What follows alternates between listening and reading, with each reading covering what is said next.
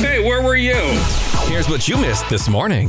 Shine 95.7, who's this? This is Thomas. Thomas, have you learned a skill entirely online? Pretty much. I learned how to raise chickens on Pinterest. Did you say chickens? Chickens, yeah. Wait a minute. Pinterest is for pictures. You learned how to raise chickens with pictures on Pinterest. Yeah, they post pictures of like how to make chicken coops and feeders and all kinds of stuff. And I just read a bunch of stuff and started doing it. We have like 18 chickens. First of all, I'm gonna call you Old McDonald for the rest of this phone call. You just gotta know that. Yeah. And second, Mr. Old McDonald, I gotta tell you, when it comes to learning a skill, I can't imagine throwing some food at chickens is really all that complicated. It isn't until you don't want to feed them every day. So I made feeders that self-feed, and I only have to feed them about once every 5 days. Okay, so you learned how to make the tools to manage your chickens on Pinterest. Right. Yeah, and how to take care of the floor. You want to keep them comfortable. So yeah, all kinds of little stuff like that. Old McDonald, I gotta be real and tell you, I'm disappointed that you are a grown man on Pinterest.